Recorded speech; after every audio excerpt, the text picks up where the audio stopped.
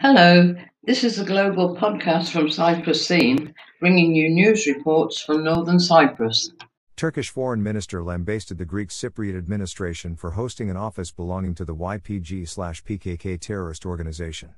Speaking at a joint news conference with his Estonian counterpart Eva Maria Limits, Mevlut Çavuşoğlu said if Turkey or the Turkish Cypriot side faces any threat or attack from the Greek Cypriot side, we will make them pay the price.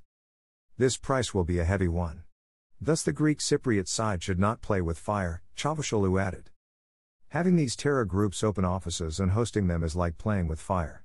We already know that the Greek Cypriot side supports terrorist groups, Çavuşoğlu said, and called on the Greek Cypriot administration to refrain from cooperating with terrorist groups.